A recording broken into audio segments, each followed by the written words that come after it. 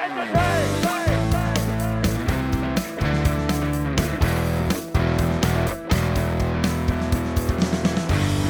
to the Critical Witness podcast, where we talk faith, apologetics, evangelism, and anything else we can think of. We hope you enjoy the show.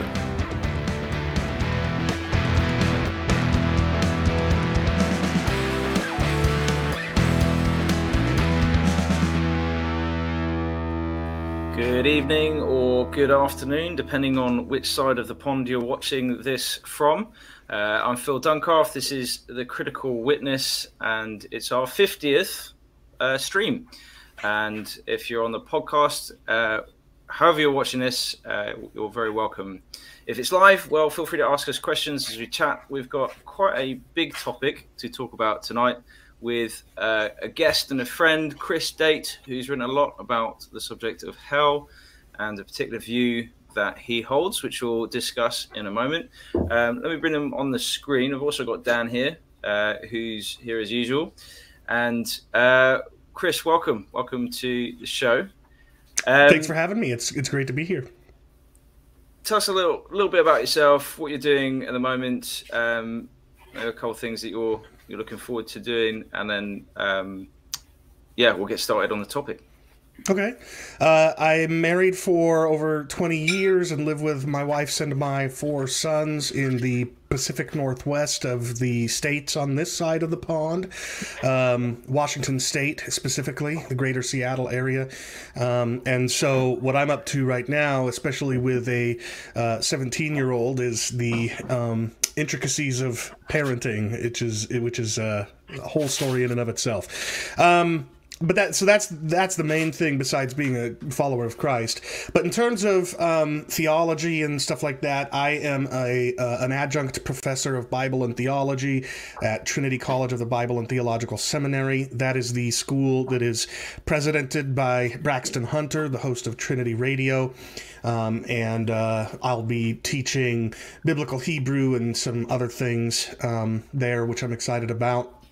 Also, I'm the sort of face, the public representative of a ministry called Rethinking Hell, where we promote the view of hell I'm here to talk about today, but also we try to model and encourage people on any of the various sides of the hell debate to engage in that debate in a way that produces more heat than light. More light than heat. I don't know why. Like that. We go for the heat. More light than heat. So we want Christians. So we want Christians to treat each other like Christians, fellow bearers of the divine image in the way that they discuss their differing views. Rethinking Hell is easy to find. It's rethinkinghell.com, and we also have a podcast and a bi-weekly YouTube live stream and stuff like that. And there's probably more I could say, but that's a good start, I suppose. Yeah, that's a great start. Cheers. It's a pleasure to have you on, and you've influenced, I think it's fair to say, both of us in our thoughts. I'm sorry. And studies. I think that's a good thing. And I just want to sort of say, just in a little bit of feedback to what you said, I can agree that engaging with Rethinking Hell, you'll be treated well. And you guys do model that well, as I found in the Facebook group as well. So anyone not listening, perfectly. We don't do it perfectly. We fall sometimes. But that's true. We are Christians, not God.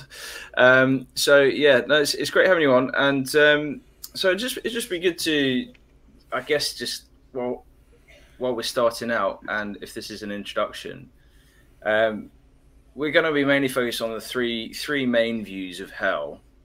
And just be good to sort of lay what we mean. So if we say traditionalism, what do we mean by that? If we say conditionalism, what do we mean by that? And then universalism or universal reconciliation, what do we mean by that? So just be interested in how you define traditionalism and all those three things. And Dan can I ask one quick question before we get into that? I think will be interesting for people is what, obviously hell is quite a niche, slightly odd topic to specialize in. How did this become an interest of yours specifically? I'll try to tell the story briefly, but about in 2011, I had been podcasting on my own for about a year, and one of the things I had become accustomed to doing was having guests on my show, some of whom were there to represent views that I didn't personally hold, but that I did think was within the pale of orthodoxy, and I ended up having a gentleman by the name of Edward Fudge on the show to discuss the recently published third edition of his book, The Fire That Consumes. And in the course of preparing for and conducting that interview, and The Fire That Consumes is like the seminal treatment of this topic. Every knowledgeable conditionalist is familiar with Edward Fudge and his work.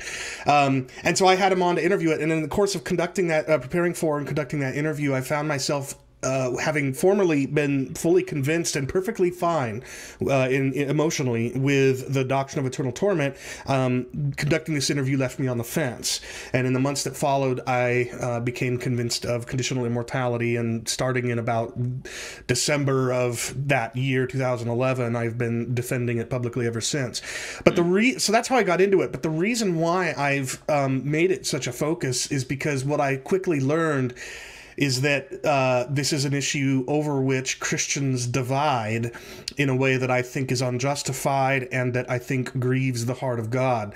We as God's people have a mission to take a life-saving gospel to a dying world that is in desperate need of it. And when we are biting and clawing at each other and refusing to work together and fellowship with each other because of our difference of opinion on the topic of hell, I think our mission is stymied, and we're not flourishing in the way that we're meant to as God's people. And so for the reason I devote so much of my time and focus and effort on this topic is because I'm trying to do my best to remedy that problem. Not to convince the evangelical world to become conditionalists, although if that ends up happening, I'll gladly wear that label. But because if I can help make this debate akin to the debate between, say, Calvinists and non-Calvinists, where, yeah, there are some people who treat each other like jerks, but for the most part, we get along, we fellowship with each other, we recognize that it's a non-essential of the faith that we can disagree over. If this topic ever gets there, I'll probably move on from this being my focus, because my self-appointed mission will have been accomplished. So I could, definitely resonate in that, and I'd say the missions that you were talking about seems a lot harder on your side of the pond. It is engaging with the different views in the UK.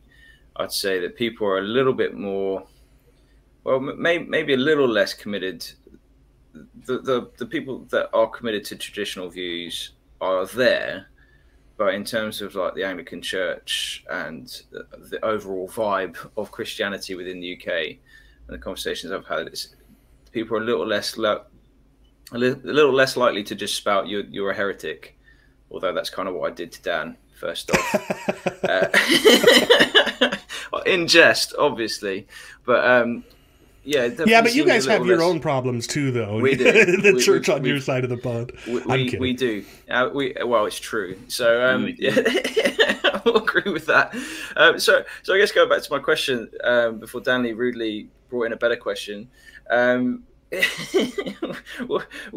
talk about those three views then. So we got just in summary, you call it conditional immortality. We'd say conditionalism for short.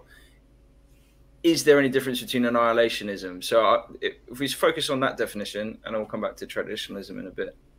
Okay.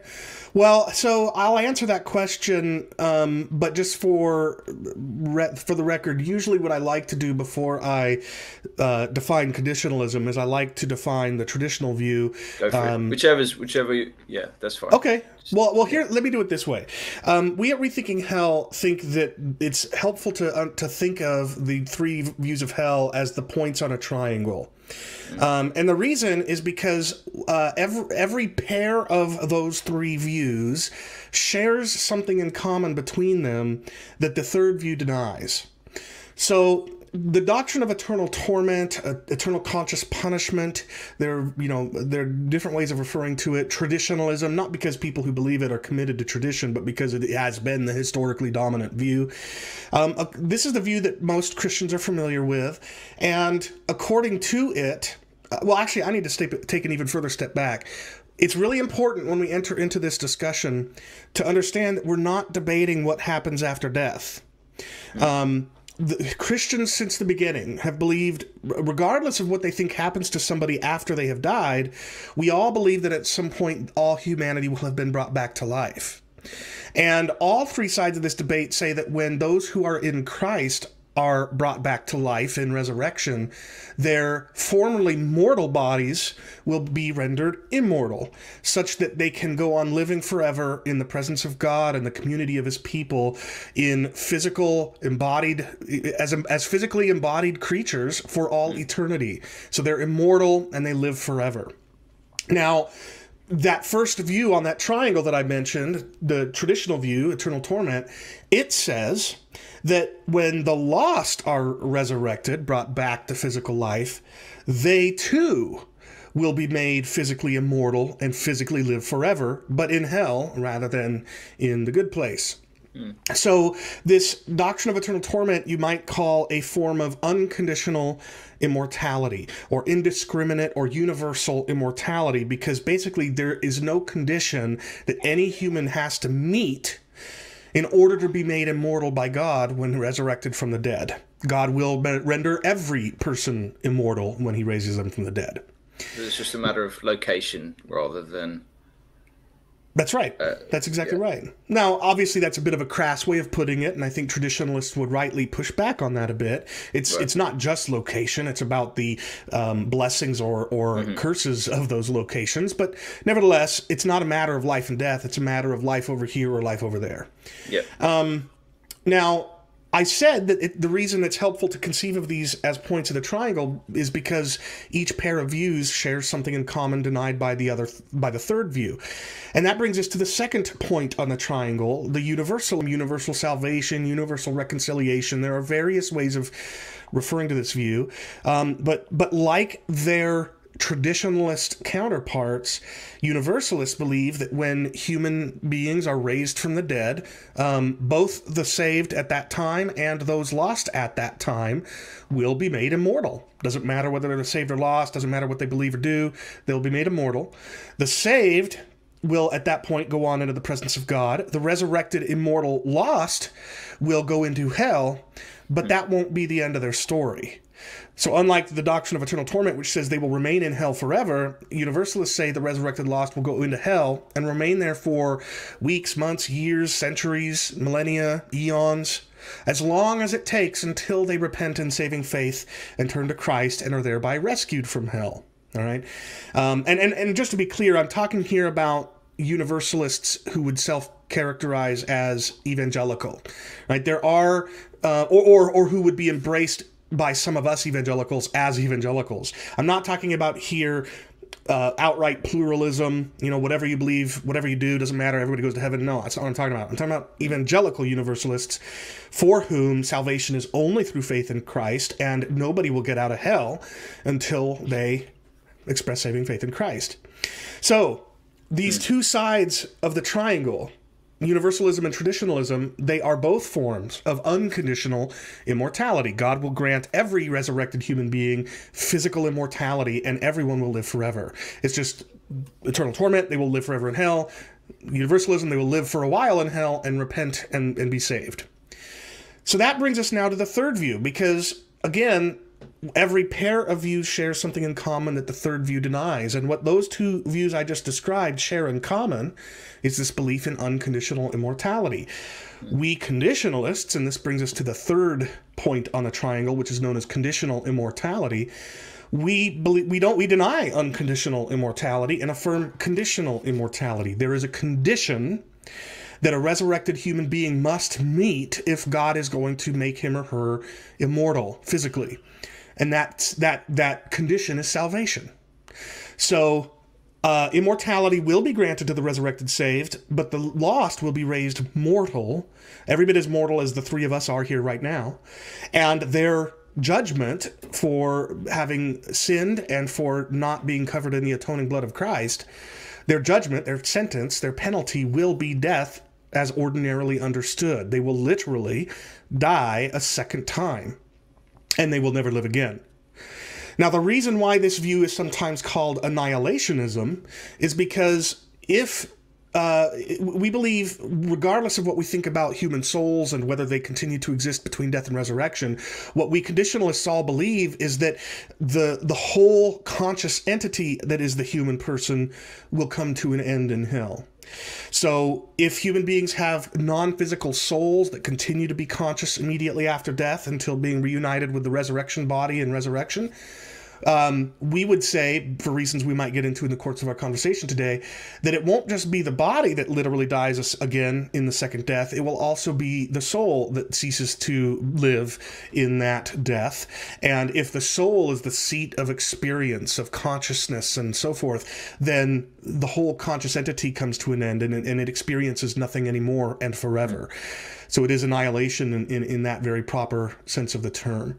So that's conditional immortality and annihilationism in a nutshell. It's not two different views, but they're also not synonymous. It's more like referring to the head side of a coin and the tail side of a coin.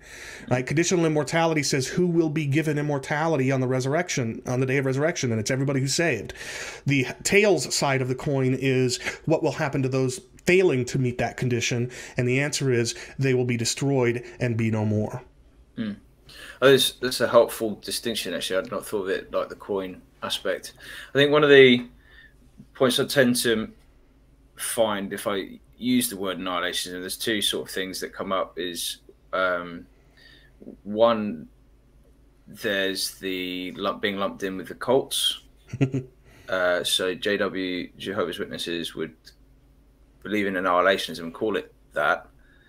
And so I think it's quite important to clarify that conditionalism is, in terms of the evangelical sense, includes the resurrection. There's resurrection to judgment, which, if I'm not mistaken, that's where we differ from Jehovah's Witnesses. Is that right? I think so. I'm not confident that I properly understand Jehovah's Witness eschatology, especially given that they have a distinction between the 144,000 who will not be resurrected, but they will instead be disembodied in heaven forever, versus most of the rest of humankind who will be resurrected and will live forever in bliss, but embodied, as if that's somehow worse than being disembodied in heaven for 140. I don't get people, but anyway. No. But you're right. I do think, without much confidence, that there is a small subset of humanity that, according to Jehovah's Witnesses, will not be raised. They will be annihilated at death. Right. And we deny that. Whether we're dualists who believe in consciousness between death and resurrection or not, we all deny that death is the immediate end of the story. No, resurrection and judgment is coming too. Yeah. Cool. So I just before we started this, because I've looked into it, is trying to figure out which rabbit hole to avoid and which potentially to go down. In terms of introductions, is there any other sort of like introductory things, Dan, that you can think of that we need to like? I think. Well, I was going to say, in this discussion, before we get too specific, it's probably just talking about the kind of historic, the sort of genealogy of these views, in terms of amongst sort of early Christians. So, was there a kind of plurality of Christian views in regards to sort of conditional immortality, the traditionalist view and the universalist view? Was there from the outset, was there kind of agreement on one of these, or was there always a kind of plurality of views very early on? So I think that's quite important, when it comes to this debate, because I think a lot of people view this as, I was reading today, about this as like a modern phenomenon, like evangelicalism is under attack from this new view of understanding hell and anthropology and things like that. So, is this something new, or is this something that has some longevity to it? Well, it's definitely not new, but the rest of your question, the answer will depend on which analyst of that history you're talking to, and you're talking to a conditionalist who will give you an answer from his perspective, which I happen to think is the right one. I do think there's virtually no question that by the time of, say, the ecumenical creeds, the Nicene Creed, the Chalcedonian definition, by the time those were written, there's no doubt, there's simply no debate, even though some people pretend there is, that there was a plurality of all three views. In fact, representatives of multiple of those three views, if not all three, contributed to the writing of those creeds. They did not, and if you look at the writings of people like some of the staunchest believers in eternal torment in that day, in those couple of centuries right around there, like Augustine, for example, he doesn't say that people who hold to other views of hell than him are heretics, but he's aware of their existence. He might even call them foolish, but he doesn't. He calls them good-natured. Like, he talks about them positively, warmly, even though he thinks they're foolish. So the church fathers by this point didn't anathematize each other. There weren't any. Even the Second Council of Constantinople in the early 500s, I think it was. Although alleged by believers in eternal torment to have condemned universalism and conditional immortality, the reality is it didn't. It definitely didn't condemn conditional immortality, and whether it condemned universalism is up for debate. So by the time of the 3rd, 4th, 5th century, right around there, yes, there was absolutely a plurality. The Christians did not anathematize each other or say they were heretics if they disagreed. But I do think there was more of a consensus from the get-go. So the earliest Christian documents that I'm aware of anyway are the likes of Clement of Rome, Ignatius of Antioch, the Didache, and the Epistle of Barnabas. All four of those, definitely Clement of Rome and Ignatius, were writing right around 100 AD. So we're talking, depending on when you date the book of Revelation and the Gospel of John, you're talking about really close to right when the canon was closing. Now, I think the entire New Testament was written prior to 70 AD, but that's another discussion. The point is, 100 AD is very early, and it's the earliest we have. And then the Epistle of Barnabas and the Didache were written either a little earlier or a little bit later, but we're talking all about this sort of the same time frame. And I argue in various places, shows that I've done, podcasts and so forth, that those four writers evince clear belief in conditional immortality and annihilationism. And you see this continued into the 2nd century. Irenaeus of Lyon, for example, the author of Against Heresies, an absolute masterpiece and continues to be highly respected to this day, he too appears to have been a conditionalist. He says, for example, that the God grants to the redeemed length of days, continuance and length of days forever and ever. But the lost deprive themselves of continuance and length of days forever and ever. And there's more that could be said there. And Irenaeus is writing that right around 150 AD. And prior to this point, I see no evidence of any Christians who taught eternal torment. But then, in that latter half of the 2nd century, from 150 to 200, you get the other two views arising. So you see traditionalism or eternal torment, you see it affirmed by two writers in that 50 years, one of whom was named Tatian of Adiabene and the other one Athenagoras of Athens. They both affirm eternal torment, but that's not the only novel view there. You also have Origen of Alexandria and Clement of Alexandria right in that same time frame coming out in favor of universalism. So the narrative that I offer, that I think makes the best sense of the data as I see it, is that the earliest Christians inherited from the disciples that discipled them and from the scriptures themselves belief in conditional immortality and annihilationism. But in the latter half of the 2nd century, the other two views arose, and we could talk about and speculate about why those other two views arose. What seems to be the reason why one of them won, namely eternal torment, is because Augustine, one of the four great fathers of the church, put a stamp of approval, so to speak, on eternal torment, and it's been the dominant view ever since. That would be my historical reconstruction.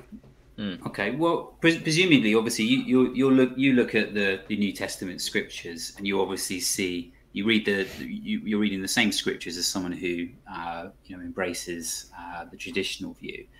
Yes. And you would say, they on a prima facie reading, they seem to support a conditionalist view, perhaps. Not just a prima facie reading, but the deeper you go, it's just more and more and more conditionalism all the way. Yeah. So you read it in that, but then a traditionalist will read the same text and would through their own. You have your presupposition; they have their own presupposition, and would understand that to support the traditionalist view. So presumably, that would also be the case with those early, church fathers and things, and the ones that presumably that you could be argued against it. You're simply just reading that into your view in the same way that a traditionalist does. Because I think, as much as even with my own view, I would read those texts and I could see how someone who held the traditionalist view could quite easily embrace what they're saying without having to embrace conditionalism. Mm-hmm. Well, what they think they're saying anyway, or what they're saying as they understand it, yeah. So, I guess building on that, and maybe as a part of the title of this stream, I guess I'd be interested to look at this, the way that we interpret the Bible. I'd be interested in how you'd explain the way that you read it. Maybe even that comes into the story of how you became a conditionalist a little bit. Did the way that you read the Bible change at all as you were digging into it? What kind of things would you... Yeah, so the way I read the Bible did not change. For very soon after becoming a Christian, roughly 22 years ago, I came into the faith knowing only two things about what Christians believe. One is that I believe in the Bible, and two is those who aren't Christians are going to suffer forever in hell. And I embraced that view, and very soon on after becoming a Christian, I defended that view in discussions with Jehovah's Witnesses and others. And up until 2011, like I mentioned earlier, I embraced this view without any concern, and it was because I thought that it was consistent with the kind of interpretation that I was convinced is the right way to go about trying to interpret Scripture, which is known as the grammatical historical method of exegesis, or historical grammatical, one or the other way of pairing those two adjectives. And basically, according to this, I mean, there's so much that could be said about this, but in short, what we're doing when we're doing grammatical historical exegesis is trying to use the various tools that really one employs in interpreting any kind of literature, especially the older literature gets, in order to best discern what the author was trying to say in the historical context in which he was in which he lived, and using the language that he employed. So this is in contrast with some other kinds of interpretive methods like reader response, where you are very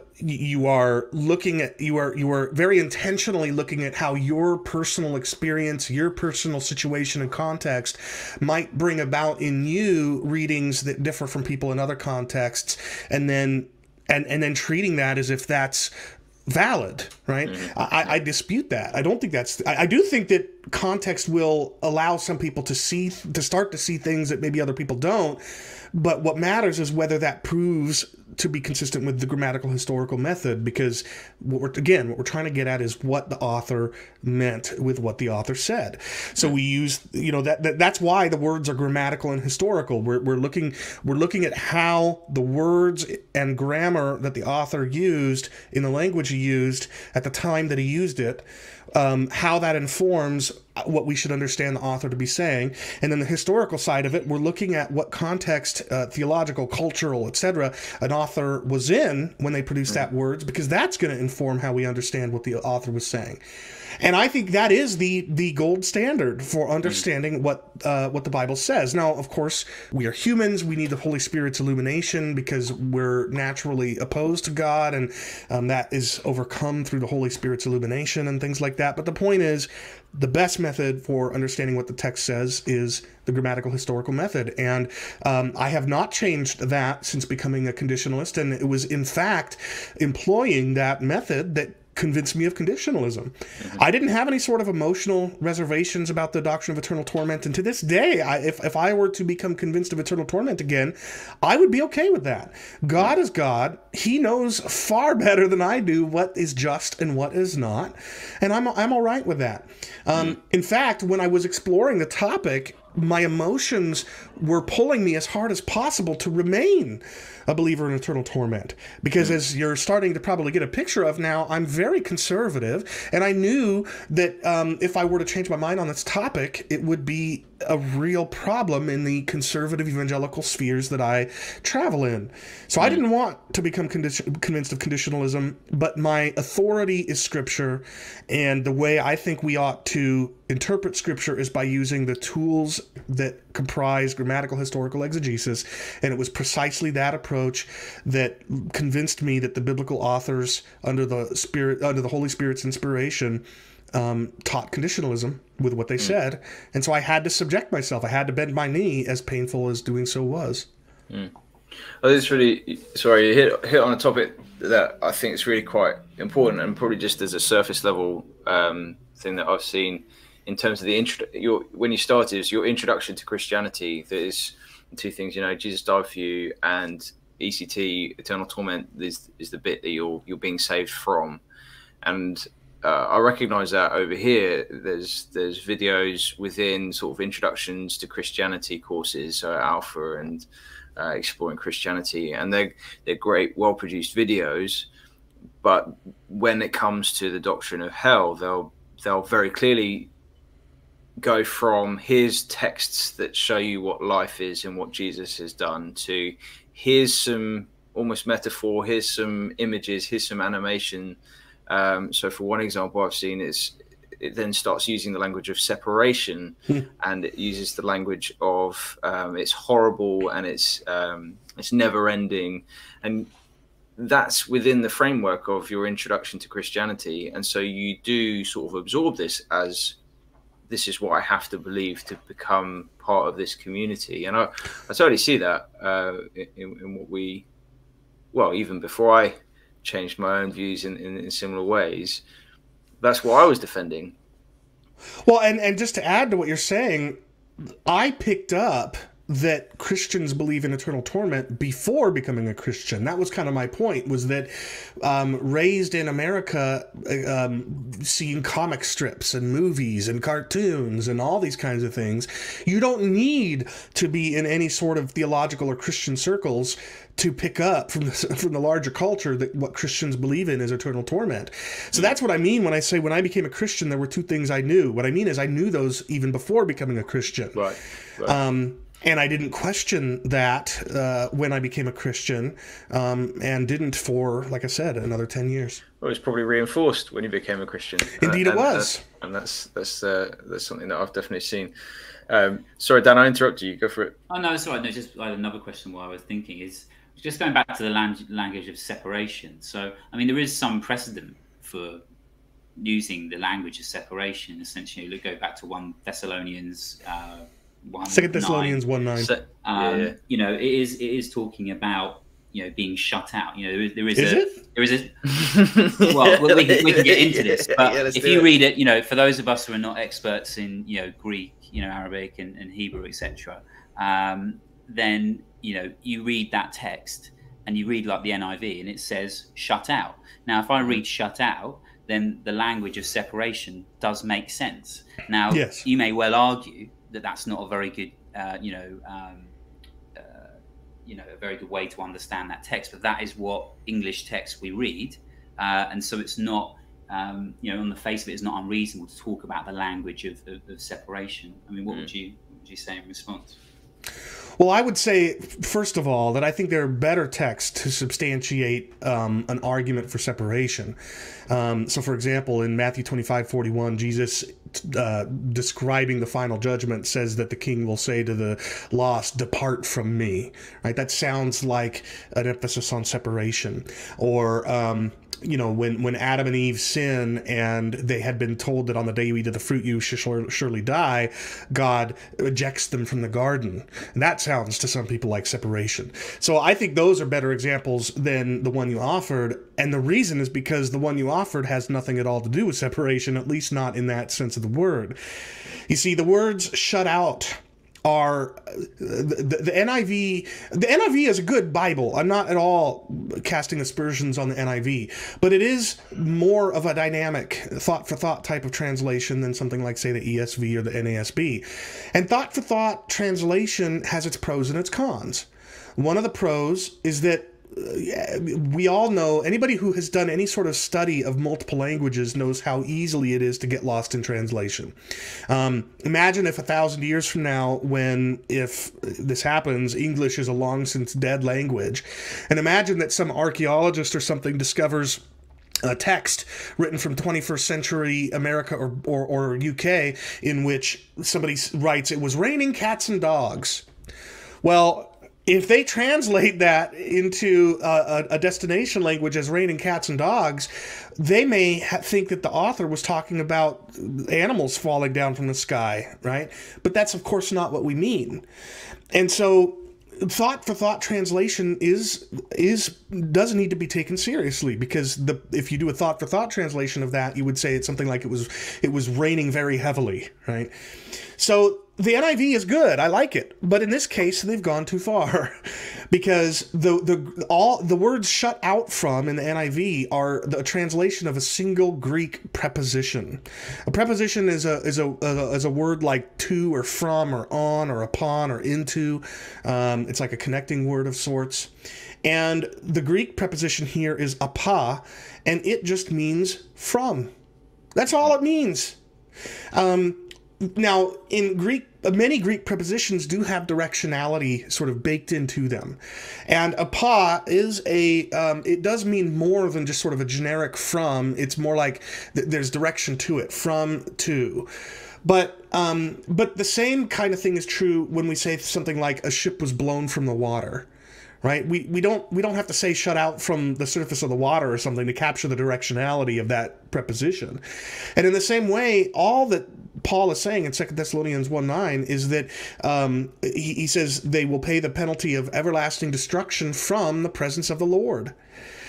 And there are arguments to be made, and that I have recently made, that Paul is using language that was used in the intertestamental literature to communicate annihilation. In a recent episode of Rethinking Hell Live, I think I did a discussion of the Psalms and Odes of Solomon, and I think that's where I cover that point. But even besides that, when just before talking about everlasting destruction from the presence of the Lord, Paul uses this language of flaming fire and vengeance.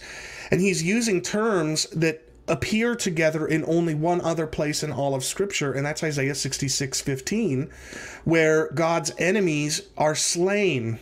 And then the scene ends at the end of Isaiah 66 with God's enemies' corpses being strewn about on the ground and being consumed by fire and maggots. So when Paul says destroyed from the presence of the Lord, he doesn't mean separated and shut out from the presence of the Lord, there to remain in conscious existence forever. He's saying that everybody is in the presence of the Lord, especially if we're talking about the day of judgment. But when the wicked are blasted out of his presence by execution, when they're destroyed, they won't be in his presence any more than when you separate a branch from a tree. It's not connected to the tree anymore. But what happens to a branch when you separate it from a tree? It dies. And the same is true if you separate a human being from the source of all life. Okay. So if I can get to my question that I was going to ask before. Let's resume. So general consensus is from about the time of Augustine, the traditionalist view became the dominant view. Obviously, reasons for that: the adoption of sort of certain Greek philosophical assumptions and anthropology. Generic Greek view. That the body was a kind of prism for this soul, and so obviously it had to go somewhere. I'd be interested to know what is the kind of biblical support for your immortality being conditional rather than something that we have that's sort of intrinsic. What would be the case for that? Because that seems like quite a key part of the conditionalist case, is that our immortality is conditional upon God's grace and not something that we. So would you be able to chat a little bit more about that? Yeah. So in 1 Corinthians, I can think of 2 examples right off the top of my head, and then we can go into even further detail if you like. But if you look at 1 Corinthians 15, beginning in verse 50, look what Paul says. I tell you this, brothers, flesh and blood cannot inherit the kingdom of God. Now, just pausing there for a moment. What he's saying, flesh and blood is a Hebraic term of art referring to mortality, to mortals. All right. So he's saying mortals cannot inherit the kingdom of God, nor does the perishable inherit the imperishable. Behold, I tell you a mystery. We shall not all sleep, but we shall all be changed in a moment, in the twinkling of an eye, at the last trumpet. For the trumpet will sound. The dead will be raised imperishable, and we shall be changed. And he's talking about the saints here. That's not to say he's denying that the lost will be resurrected. He does that. He affirms that elsewhere. But here he's talking about the resurrection of the saints. So he goes on in verse 53 to say, for this perishable body must put on the imperishable, and this mortal body must put on immortality. And when the imperishable puts on the imperishable, and the mortal puts on the immortality, then shall come to pass the saying that is written, death is swallowed up in victory. And he's quoting a Septuagint, a variant of the Septuagint, the Greek translation of the Hebrew Old Testament that was completed in the centuries leading up to Christ. He's quoting a variant of the Septuagint in Isaiah 26. I think it's 26, maybe 25. But anyway, God says he will one day swallow up death forever. So the point is, if immortality were something that was intrinsic to our being bearers of the divine image, or if God created us in such a way that we were naturally and forever immortal, what sense does it make sense for Paul to say this this mortal must put on immortality? It doesn't make sense. Another one is in the book of Romans, in Romans 2:6. Paul says he will, God that is, render to each one according to his works. Verse 7, to those who by patience in well-doing seek for glory and honor and immortality, God will give eternal life. Well, wait a minute. I thought we were all immortal, right? If we're immortal, what need is there to seek for immortality? Of course we don't naturally have immortality. God's got to grant it to us. So those are just two, even just on the surface, just a surface reading tells you that no, we are not innately immortal. And there's a lot more that I could say about this, but in the interest of time, I'll let you guys drive the conversation. Yeah, I think it's the one that I'd go to on top of those, and I think it is a bit debated. Well, it's obviously debated, but around Genesis and the sort of discussion around Genesis chapters 1, 2, and 3, you've got the whole idea is that you have eternal life with God. That's Eden. And what happens when they eat the fruit?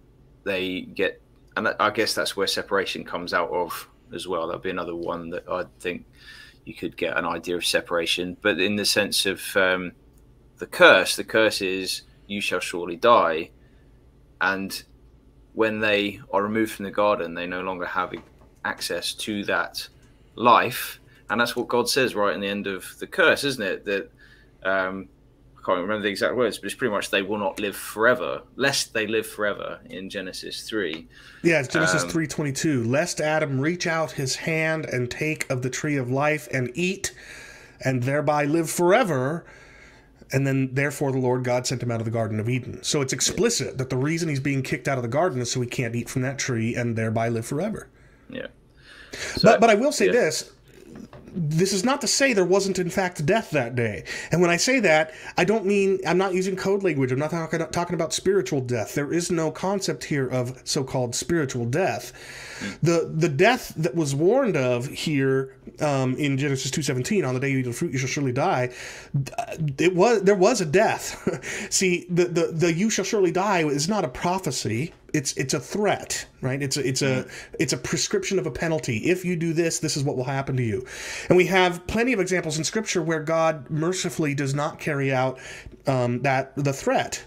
And very often that's because there's been a substitute. I mean, that's kind of built into the very structure of the Mosaic Law, is substitution. Well, recall that Adam and Eve had, after they sinned, covered up their private parts with plants. But God didn't let that stay in place. He said he makes them wear instead garments of skins. And the word there refers to the flesh of an animal turned into clothes after the animal's been killed. So there was something of a proto-substitutionary sacrifice right here in the beginning. The first death was indeed on that very day.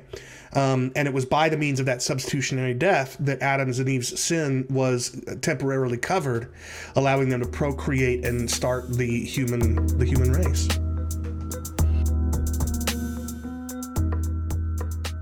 Hi there. This is Phil Dunkoff. Thank you so much for listening to the Critical Witness podcast. If you like what you hear, please do subscribe, share the episode, and write a review. It will help others find us. And if you really like what you hear and want us to grow, please do consider supporting us through patreon.com/Critical Witness. Enjoy the rest of the show.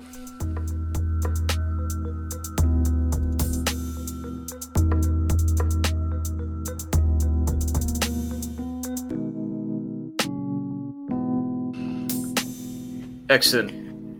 I'm glad you touched on the spiritual death, because that's generally what comes up as a sort of refutation of the position that what was happening in the garden was only physical death, and that was. But I've also heard that the "you shall surely die" is used as a defense for the traditional view that, well, because they didn't die then and there in the instant they ate, therefore there's some sort of existence around death. You still exist. And then that read generally in connection with Ephesians 2, that you were dead in your sins, and Colossians 2 or 3, and where you're dead in your sins, that phrase that Paul uses. So I guess in that, what would your response be as a traditionalist pushes back on those verses? There is this concept in the Bible of being dead but alive. Why does that not apply to when you're like the second death? Why doesn't it apply to after judgment? Yeah, well, there's a lot there we could explore, but I want to begin by asking a question in turn. And I'm a movie fan, and so I typically ask this question in the context of a movie, but if neither of you are familiar with it, then I'll do it without the movie reference. But have either of you guys seen and were fans of The Karate Kid Part 2? It's been a long time since I watched it. Okay. Well, then never mind. I'll skip that. But people that are watching, you might know what I'm talking about when I mention the phrase I'm about to. But when you have family members that are at odds with each other, and it gets so at odds that they just don't want to have anything to do with each other anymore, you often hear one of them say something like, "You're dead to me," or "I'm dead to you." Mm. And the question I ask people is, look, when somebody says that, do you think that they're using some kind of different definition of death? Do you think they're trading upon some kind of spiritual death or some kind of death of separation? No, they're using death metaphorically or proleptically. I'll explain what that means in a second. But when somebody says "you're dead to me" or "I'm dead to you," what they're saying is you're as if dead to me. It's as if you are dead to me because I'm not going to have anything to do with you any longer. And the point of all of that is just to say, for some reason that I really able to understand, when Christians come to these texts and they read these things, they forget that the text they're reading was written by humans. You know, and we humans use language flexibly, and we use metaphors, and of course metaphors trade on literal meanings. So all of that prefatory material out of the way, prolegomena, if you will, I think that what Paul is doing in those texts, and I think similar things are being done in other texts, is he is using the literal reality of life and death as a metaphor for either union or separation from God. It's not that death is separation, it's any more than it's that life is unity with God. It's that unity with God is like life, and separation from God is like death in important ways that make those apt metaphors for a life, a physical life, but apart from God. So I think that's one possibility, but there's also this concept of prolepsis. So prolepsis is when you speak about a future reality that is so certain that you can speak of it as if it's in the present.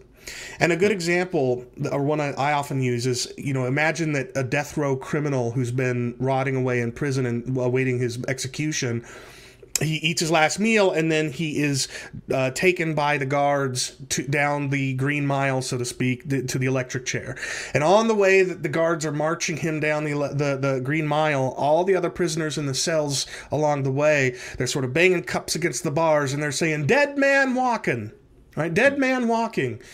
They are not saying that. They're not using the word death in some sort of other meaning. They're not trading on some other definition of death. What they're doing is saying this person is as good as dead, because in a few moments they will be dead. And so I think that, and there are examples of this in Scripture. I don't have any off the top of my head, but the point is, I think what Paul is doing is saying that when you believers were not yet believers, you were as good as dead. Your death was, you were doomed to ultimately die. And so he could say you were dead. But when you became a believer, you went from being doomed to die to being guaranteed eternal life. You were as good as alive because that life is guaranteed to you and you can count on it. Now, and these aren't mutually exclusive categories, by the way. He could be doing something both with metaphor and prolepsis, and maybe there are some other explanations as well. But what strikes me as the least plausible option is we read that, and the first thing we assume is that Paul is here trading on some other definition of death. There's no basis for thinking that, especially when 99.999% of the uses of life and death language throughout Scripture are talking about ordinary life and death. Yeah, that's good. I appreciate you going into that. And just aware, probably, I think one of the things that happens with this discussion, maybe we've just done that to you as an example, is Dan asked you about 2 Thessalonians, and then we're in Ephesians, and then we're in Genesis, and then we're sort of talking about the whole overarching reach of Scripture, and that definitely does happen. But I think it just in the terms of talking about death, and I find when discussing this, and part of the reason that I've dug in so extensively in this myself, is it just made far better sense of the symbolism we have naturally with it as Christians. Who are we? Well, we're baptized people. What does baptism symbolize? It symbolizes the going through death, the going into the grave, the death and the resurrection. And within that language that we use every day, that we watch somebody being baptized, we don't go, well, just so you know, you're just passing through spiritual death, because otherwise you'd be, or passing through physical death, but your soul would be alive in the water, really, and and then resurrection happens and everything's reunited. We assume that through the Scriptures that the whole point of Christianity is that that's our end. That's the curse. The wages of sin is death. That grave is what we are aiming at, naturally speaking. But what Christ has done is he's enabled us to pass through those waters and rise resurrected like he did. And that language is just such a natural image of what God's judgment would do, is we will pass through fire and not be burnt because we are in Christ. And so it's all those kind of images start to make a bit more sense, I find, when you remove this idea of eternal torment, or at least the assumption of eternal torment. And I think there's so much that's assumed. Well, eternal torment must be true, so it must be in this verse somewhere. And then we kind of draw that out of the text because it must be there. And once I started removing that filter, that really helped me work out, well, I don't have to apply, this is spiritual death, this is physical death, this is maybe a little bit of the both. And you get a little bit more like, well, what is the scripture saying? Well, it says it's death. Okay, that's what it means. I get death. It means you're not alive. You're not existing. But then allowing that tension, I'm aware there are times where it's like, actually, well, maybe. And I guess that we can go into a bit of the weeds with that question. So I'll pull myself back from going down that road. I've got I have got a question, because it's one that someone has asked prior to this channel. I guess we've talked a little bit about scripture, but it'd be just really good what are the go-to passages, or have we covered them? The go-to passages that would go, right, this is why I see conditionalism clearly as scriptural support, that your sort of framework would come from. Well, so it's funny, just yesterday, or was it yesterday? It might have been the day before, I was on another stream, another show, and they asked me for, like, what you just said. What are the best three texts for your... And when you realize, when you come to learn that it's on, like, every page, it's hard to pick three. But here's what I can do. Let me give you one or two texts from each of 3 or 4 categories of texts. Just to show how comprehensive the case for conditionalism, to get a little hint of how comprehensive the case is. So first of all, we talked about some texts that seem to indicate that immortality is conditional. Genesis 3, we looked at Romans 2, and we looked at 1 Corinthians 15, and I'll add one more.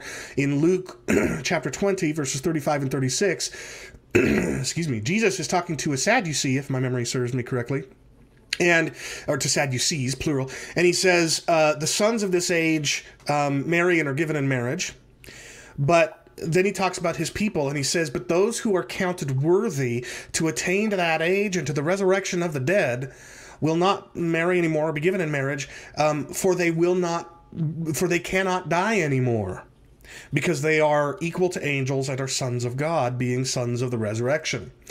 So here in Luke 20, 35 and 36, Jesus is talking about two groups of people, the lost and the saved.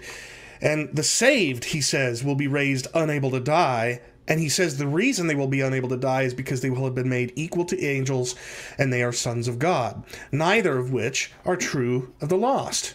Well, if the saved are going to be unable to die anymore because of those reasons, then the lost will be able to die, and we've already talked about some of the other texts in that category. A second category of texts is texts which affirm substitutionary atonement. So the doctrine of substitutionary atonement, and notice I didn't say penal substitutionary atonement, although I do affirm penal substitutionary atonement, which is the idea that Christ bore the punishment we deserve in our place. But if we take away the punishment thing, we still are left with substitutionary atonement, which is something that I think even people who believe in other atonement models like Christus Victor and stuff can affirm. And according to substitutionary atonement, Jesus bore in our place what was coming to us so that ultimately we don't have to. And we see this even in the actual words that are used, like as precise as individual prepositions. So Greek grammarians that have studied New Testament Greek will tell you that there's a couple of Greek prepositions that have this idea of substitution baked right into them. One of those prepositions is the preposition huper. It's what comes into English as hyper, and in 1 Peter 3:18.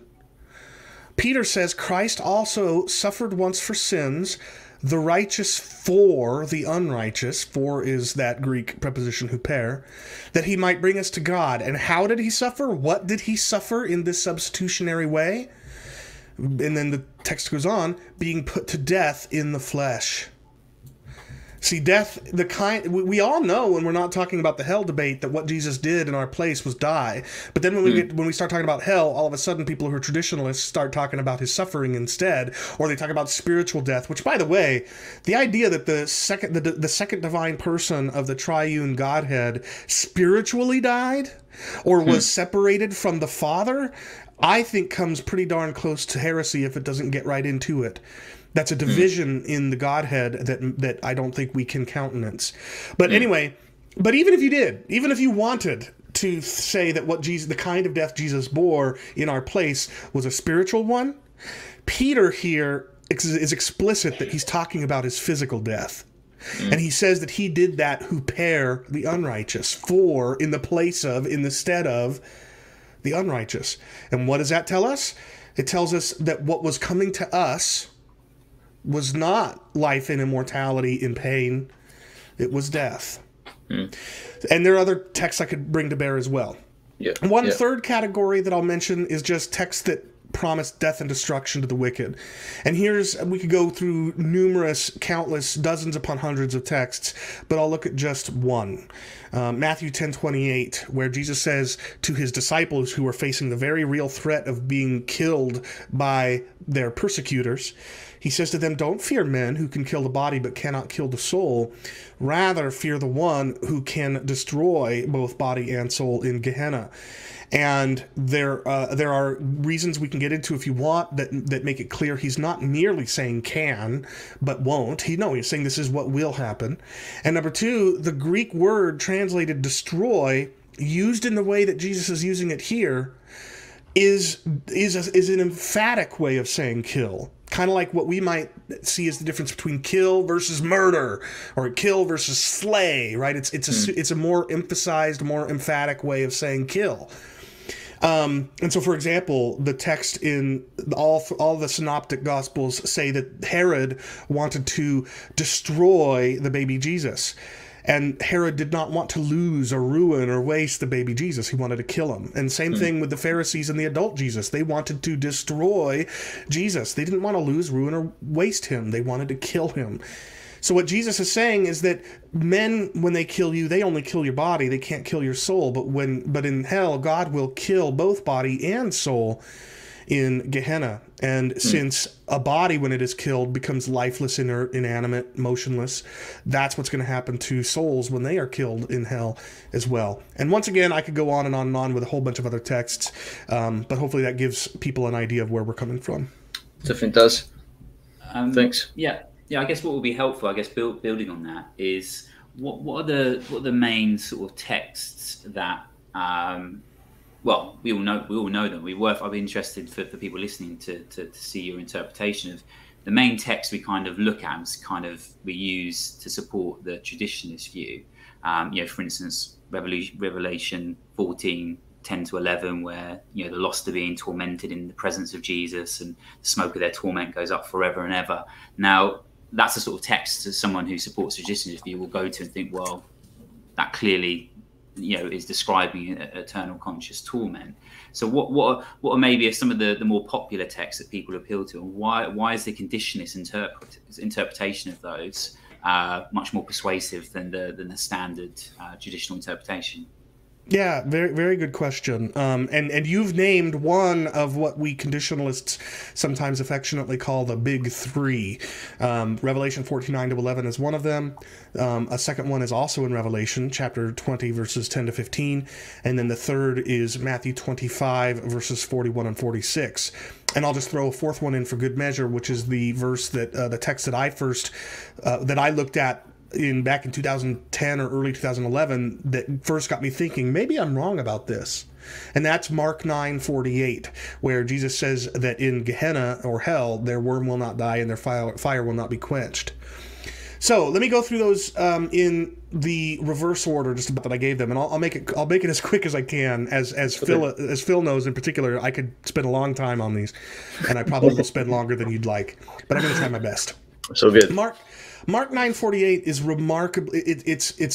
It's remarkable, and like I said, it's what got me thinking. Maybe I'm wrong about this. See, I was doing ministry with Glenn Peoples at the time on a mutual friend's ministry, and I was challenging him on physicalism, and I turned to Matthew 10:28, which we looked at a moment ago, which talks about body and soul, and he recognized that was something that had to be addressed from a physicalist perspective, but he turned it on me, and he was like, well, but don't you see the annihilationism here? And at the time I was like, no, I didn't really see it. And I said, well, so what do you make of Mark 9:48? And that's this one where Jesus says that in Gehenna, or hell, their worm will not die and their fire will not be quenched. And he said something to me like, did you know that Jesus isn't coming up with that language on his own? He's quoting something. And when I looked what he's quoting in Isaiah 66:24, I discovered that the things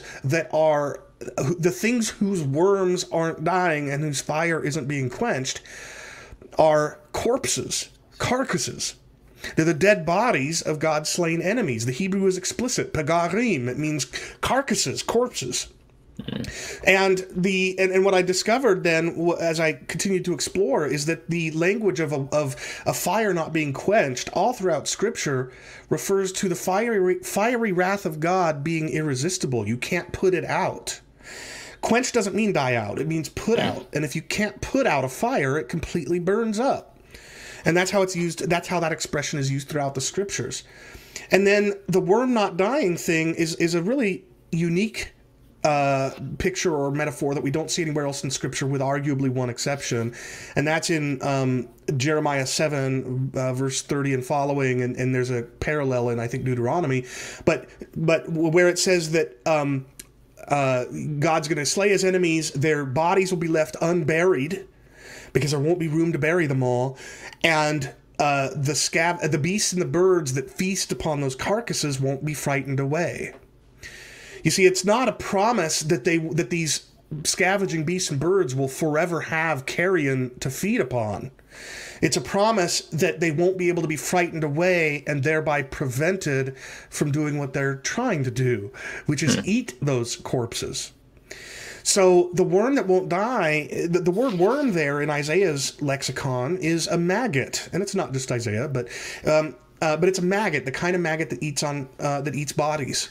So what it means that these dead bodies their worm will not die and their fire will not be quenched. It means that the corruption, the deterioration of their body caused by maggots that eat corpses won't be stopped. It won't be resisted, and the fire that is burning those bodies up won't be stopped. The fire will do its job.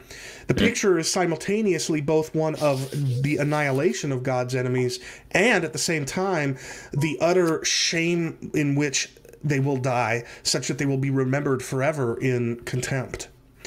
And that was a long explanation, but going back to what I said about how this got me thinking that maybe I was wrong about this, was the fact that Jesus is talking about a text in which it's explicitly corpses whose worms won't die and whose fire will not be quenched. So Mark 9:48 not only doesn't challenge our view, it's a challenge to the traditional view, even though people are trained to read it differently. The other thing I'd just ask as a sort of traditionalist pushback, there's at least one fairly well-known traditionalist who's written in one of the Counterpoint books that there's, in the text, while it says corpses, it can be sort of assumed that they're talking about some sort of level of consciousness in there. Is there anything sort of tucked away in the Hebrew of Isaiah 66 that could imply that these corpses are actually like experiencing something? No, nothing at all. The idea that what Isaiah might be describing is something that is either metaphorically described as a corpse or something else, where that comes from is a paraphrase of it from Between the Testaments by an author named Judith, in which it says they will have, the worms will feed on their flesh forever and they will weep and cry forever.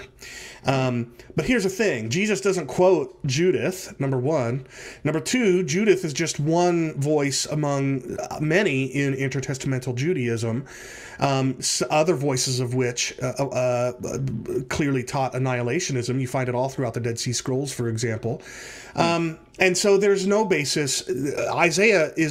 There's no basis at all whatsoever for thinking that Isaiah is talking about conscious beings, and the only evidence for reading it otherwise is extremely dubious. I appreciate that. Sorry, sure. I kind of interrupted your flow. That's all right. Is there anything else with Dan's question? Well, I think I've got three more texts. Got three more to go. That's right. Okay. Yeah, I'm just aware of time. So I know. I see that. There's so much of this topic. We will have to have you on again. But yeah, let's go for those because they are big. Everyone throws out Revelation 2010, isn't it? But yeah, go for it. Yeah, and I'll try to go through these pretty fast. Matthew 25, 41 and 46. Eternal fire in verse 41 is a phrase that Jesus has already used. He used it earlier in Matthew 18, 8 and 9 as a parallel for the Gehenna of fire. And that word Gehenna comes from this valley that I just described a moment ago from Jeremiah 7, where God promises that he will slay his enemies and they will be left unburied and be eaten up by fire consumed by scavenging beasts and birds. He says in that text, he says this valley will no longer be called the valley of the son of Hinnom, but rather the valley of slaughter. And then he goes on to describe what I just got done describing. So when Jesus says Gehenna of fire, that's the picture that he's evoking, the death, the slaying of God's enemies by irresistible divine fire from heaven, the likes of which slayed the inhabitants of Sodom and Gomorrah. So eternal fire doesn't mean fire in which immortals burn forever. It means fire that can't be put out and therefore destroys what's put into it. And eternal punishment yes, it lasts every bit as long as eternal life. The adjective aionios, it's the same adjective both applied to kolasis, meaning punishment, and zoe, meaning life. And by the way, zoe does not mean a special kind of life. It just means life. And that's why, for example, in Luke 16, in the parable or story of Lazarus and the rich man, Abraham tells the rich man in that scene, in your life, you experienced good things. And the word is zoe. Here's an unsaved wicked person whose life is said to be zoe. So aionios is eternal, both for kolasis, meaning punishment, and zoe, meaning life. But here's the thing. It's precisely the fact that it's either punishment or life that means that eternal punishment can't also be eternal life. So the only punishment that lasts forever that does not also include ongoing everlasting life is the punishment of everlasting death. And by death, I don't mean the process of dying, I mean the result of that process, not having life anymore. It's a privative punishment, like the punishment of a fine. The punishment of a fine isn't the process of having your money taken away. It's the result of that process. It's not having money anymore. And in the same way, the death penalty is not having life anymore. And if you don't have life anymore for all eternity, then you have suffered an everlasting punishment. So once again, Matthew 25, 41 to 46 not only doesn't challenge our view, it actually bolsters our view and challenges the tradition. Revelation 14, 9 to 11. Revelation records a kind of vision that we Westerners we're not often acquainted or familiar with. We tend to think that a prophetic vision in Scripture is one in which a prophet literally sees the future, as if a camera had captured it. But that's not how visions work all throughout Scripture. All prophetic visions in Scripture foretell the future by means of symbols. That's how the prophets are told what the future will be. They're shown symbols. And so the question we have to ask ourselves when we look at what John describes in Revelation 14 is, what do those symbols mean? And we don't have John or an angel interpreting it for us there, but we do have a couple of other things we can look at that tell us what that means. One of those things is that all the symbols that converge in that passage, drinking God's wrath, being tormented in fire and sulfur, and smoke rising forever, all of those symbols converge elsewhere in this same book. In Revelation chapter 18, we see this picture of this blood-drunk vampiric prostitute riding on the back of a beast. She's got Mystery Babylon written on her forehead, or maybe she just got Babylon and the author says it's a mystery. But in any event, she, that is this conscious blood-drunk prostitute, she is described as being made to drink of God's wrath in Revelation 18. She is multiple times described as being tormented in fire in Revelation 18. And then at the beginning of chapter 19, a hallelujah chorus cries out, "Smoke will rise from her forever and ever." But when an angel tells John what is going to happen to the entity symbolized by that woman, toward the end of chapter 18, the angel throws a millstone into the sea and says, "Thus will Babylon, the great city, be thrown down with violence and be found no more." See, all these pictures of torment and fire and sulfur, of drinking God's wrath, of smoke rising forever, these are pictures that converge to symbolize obliteration, death, destruction, much like what happens when we see a mushroom cloud rising from what we know is an atomic blast. right? We see that, and what it evokes in our minds and in our emotions is death and devastation, and that's how those symbols converge in Revelation. And John's vision isn't the first to use them in this way. So, for example, in Isaiah 34:10. Or 35:10. The citation is I don't remember which one, but anyway. It's 34. I think you're right. 34:10. Smoke will rise forever, according to that text, day and night, from the burning remains of the city of Edom. Right? The smoke rising forever is a picture of devastation, death, and destruction. And even earlier than that, the day after the day after God destroys Sodom and Gomorrah with fire from heaven, in Genesis 19, Abram goes and looks out on the plains, and he sees smoke rising as if from a furnace. See, both within Revelation and in the wellspring whence this symbolism comes, the symbols communicate destruction and obliteration and death, not everlasting torment. And then lastly, Revelation 20:10-15. Yes, the devil, the beast, and the false prophet, John sees tormented forever and ever in a lake of fire. And then he sees resurrected humans thrown into that lake of fire too. Yes, the vision depicts or portrays everlasting torment.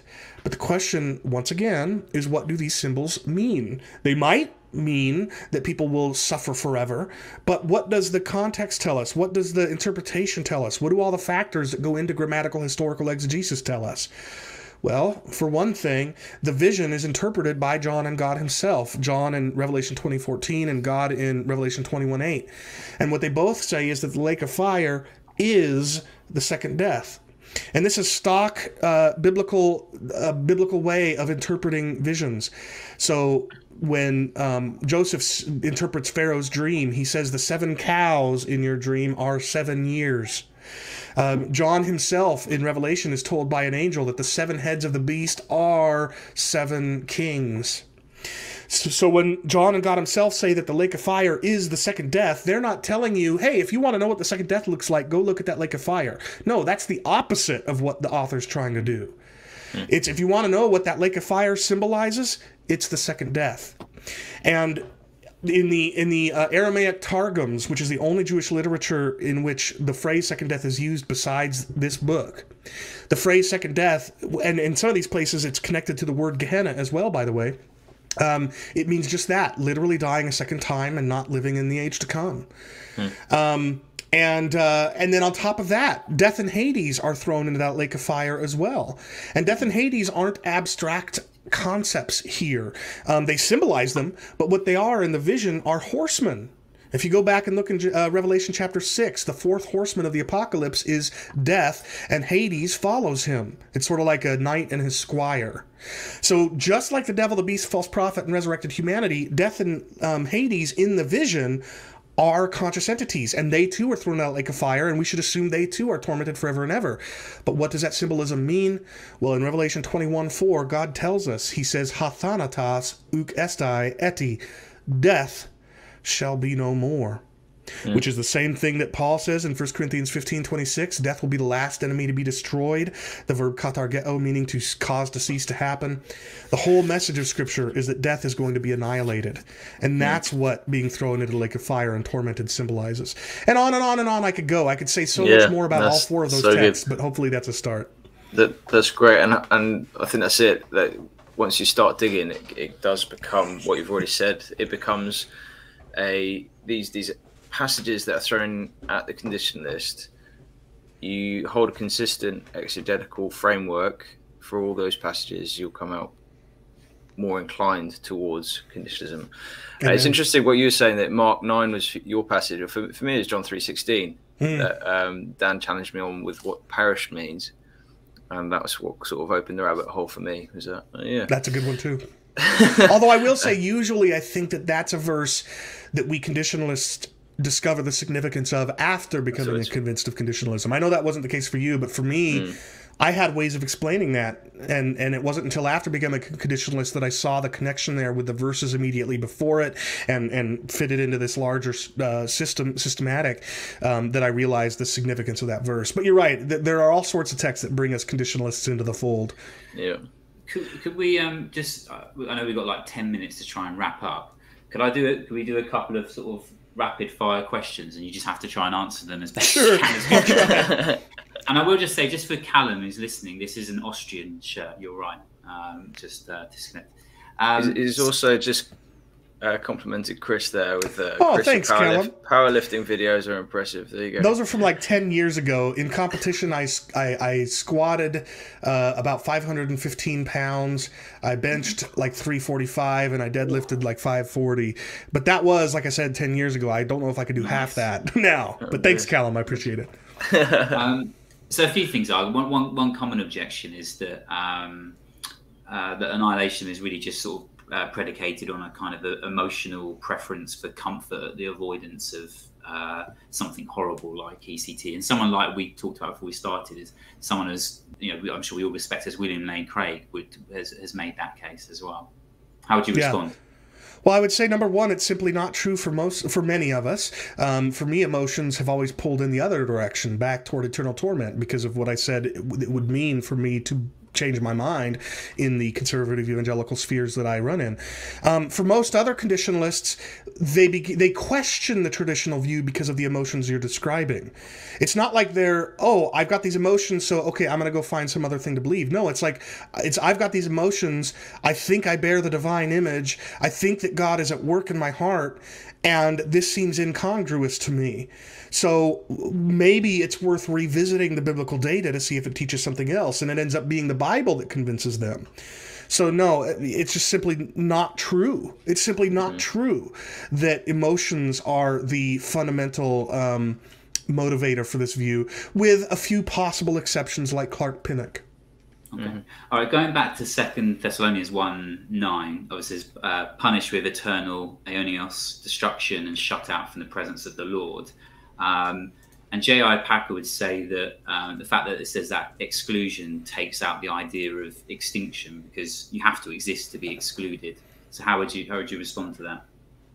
Well, number one, as we've already discussed, the text says nothing about exclusion. That's a poor translation done by biased translation committees, or one such committee, maybe two.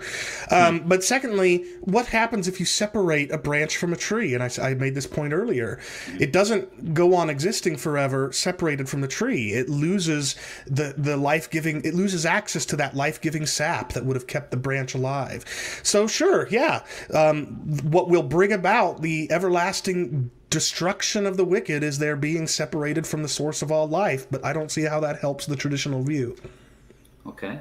So a lot of people, most sort of popular, it's been raised recently in sort of American evangelicalism by Alyssa Childs in her book, where she talks about annihilationism. So I've heard this a lot before, is that a lot of people argue that conditionalism is kind of a gateway drug to more progressive Christianity. Would that be the case? Have you become more progressive and less less conservative and traditional in your ethical, moral, theological beliefs?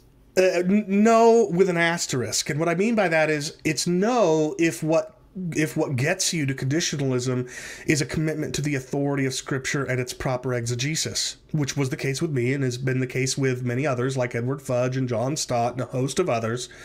But it is conceivable that somebody could become a believer in conditionalism for less laudable reasons, like emotions, like sentimentality, maybe even like philosophical speculation. And if one's authority, if the thing that drags somebody into conditionalism are those kinds of things, I don't know what would stop those things from dragging them even further into other into problematic beliefs. But I don't think that's the majority of conditionalists, and there have been actually some universalists who've come to conditionalism precisely because they see it fitting the biblical data better. A former member of the Rethinking Hell team, who's now a friend of the team, named Nick Quint, he's a good example. He went from universalism to conditional immortality. So yeah, that slippery slope argument just does not hold up. Phil, are there any other questions from the chat that we haven't? There's not one. There's one from the chat which I will bring in a moment, but I think one big one for me that I engaged was that conditionalism softens the need for evangelism, or it leads to a softening of evangelism. Have you come across that? Would you have any? Of course. Yeah. Of course I've come, because that's one of the common red herrings and straw men that people throw out there. Look, imagine somebody saying that John Stott didn't have a heart for evangelism. I mean, that's absurd. It's nonsense. And it's not just John Stott. John Wenham, Basil Atkinson, and a host of other conditionalists throughout history, many of whom are particularly UK names. So no, it doesn't. And if you just think through this logically, you see why that's such an idiotic thing to say. I'm sorry, but it is. Imagine if you've got a loved one who is enslaved by an addiction to heroin, and you are for some reason under the misapprehension that an addiction to heroin is likely to lead to decades of living but in abject misery. Well, if that's the conviction you have, you're of course going to be doing everything that you can to try to save your loved one from a life of decades of abject misery addicted to heroin. But now let's say that you do some research or you are talked to by a medical professional who tells you, no. Your loved one's addiction to heroin isn't likely to lead to decades of misery. It's likely to lead to death. And now imagine being somebody who, upon hearing that news, says, "Oh, okay, that's not so bad. You loved one, go ahead and keep being addicted to heroin." Of course not. That's stupid. The idea that losing out on life forever and never experiencing anything ever again, never existing ever again. The idea that somehow, that's no big deal, I'm not going to evangelize people is just stupid. And I'm sorry to use the harsh word, but that's what it is. And I'd agree. I'd say actually my evangelism I've become more confident because of this view, because it harmonizes better Old Testament, New Testament, the reason Christ died, life, what is life, heaven, all that has been sort of connected to this, which is partly why it's been such a big thing for me. There's one question. No. Oh, go on, Dan. No, I was just going to say you can almost come to the opposite conclusion as well. If you're looking at, capital punishment in prison, are you going to try and work for, you want the system to be as, you don't want people being killed you want to keep them alive for longer. Yeah. Which kind of then gets you to universalism because you want them to be. Yeah, we haven't even touched on. You haven't touched on universalism. We are going to have to get you back, Chris, and we'll have to have a conversation about universalism. There's one more question where you said you got a hard stop at 1.5 hours, so we're almost there. But what frustration levels are you at when you in terms of rejection of the strength of the arguments and the repetition of your responses? Yeah, I mean it gets frustrating, but Glenn Peoples, who I am so incredibly blessed and honored to be able to call a friend, he made a really good point at our very first conference back in 2014. He said that you're preaching a truth to people that many of whom are literally incapable of opening their minds to what you're saying. He gave the analogy of certain kinds of people in the Civil War era America, where about the humanity of people of color and the wickedness of enslaving them. Were supporters of that evil practice? Were they supporting wickedness? Of course, absolutely.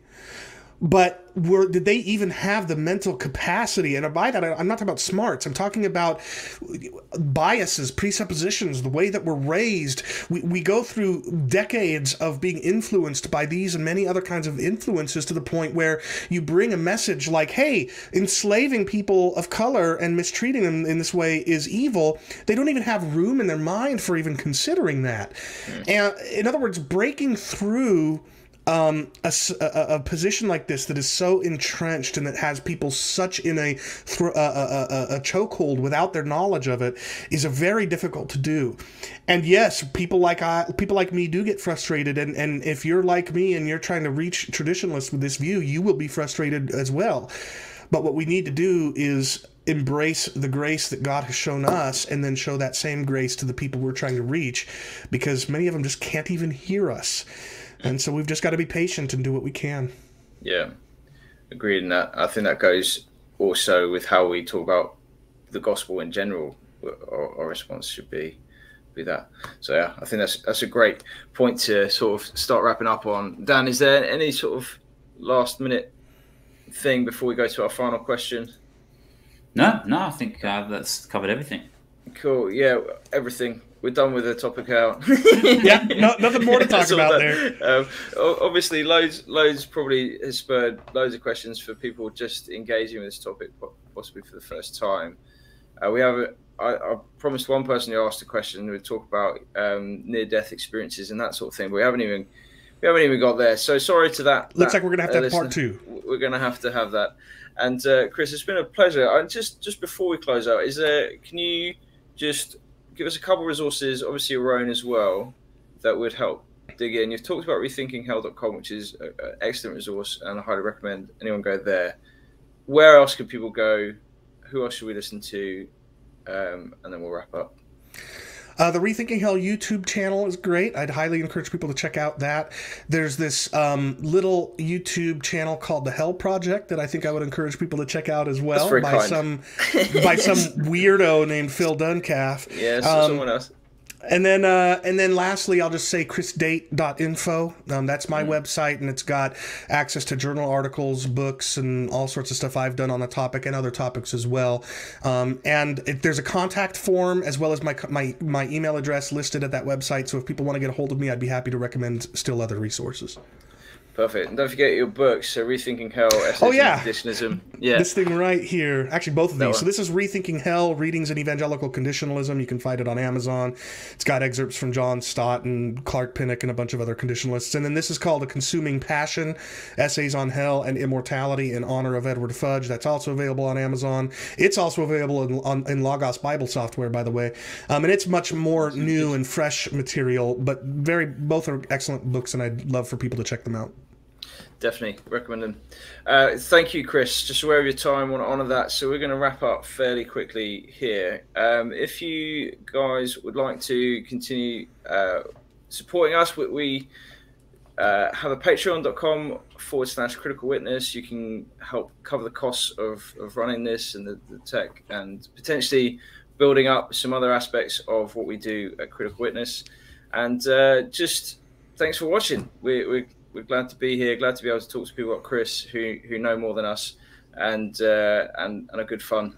So hope you've enjoyed that. If you've got questions and you want us to talk to Chris again with certain topics in mind, feel free to comment on this video, send us an email, go to our website. You can find all that information as well. So on that note, thanks very much, Chris.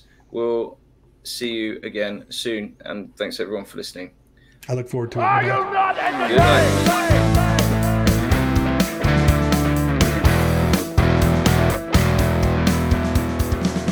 Thank you for listening, and we hope you enjoyed the show. If you like what you hear, please do give us a subscribe on YouTube or follow us on any of the social media out there and give us feedback. Get in touch, let us know what you think. If you really enjoyed the content and want to support it, find us on patreon.com.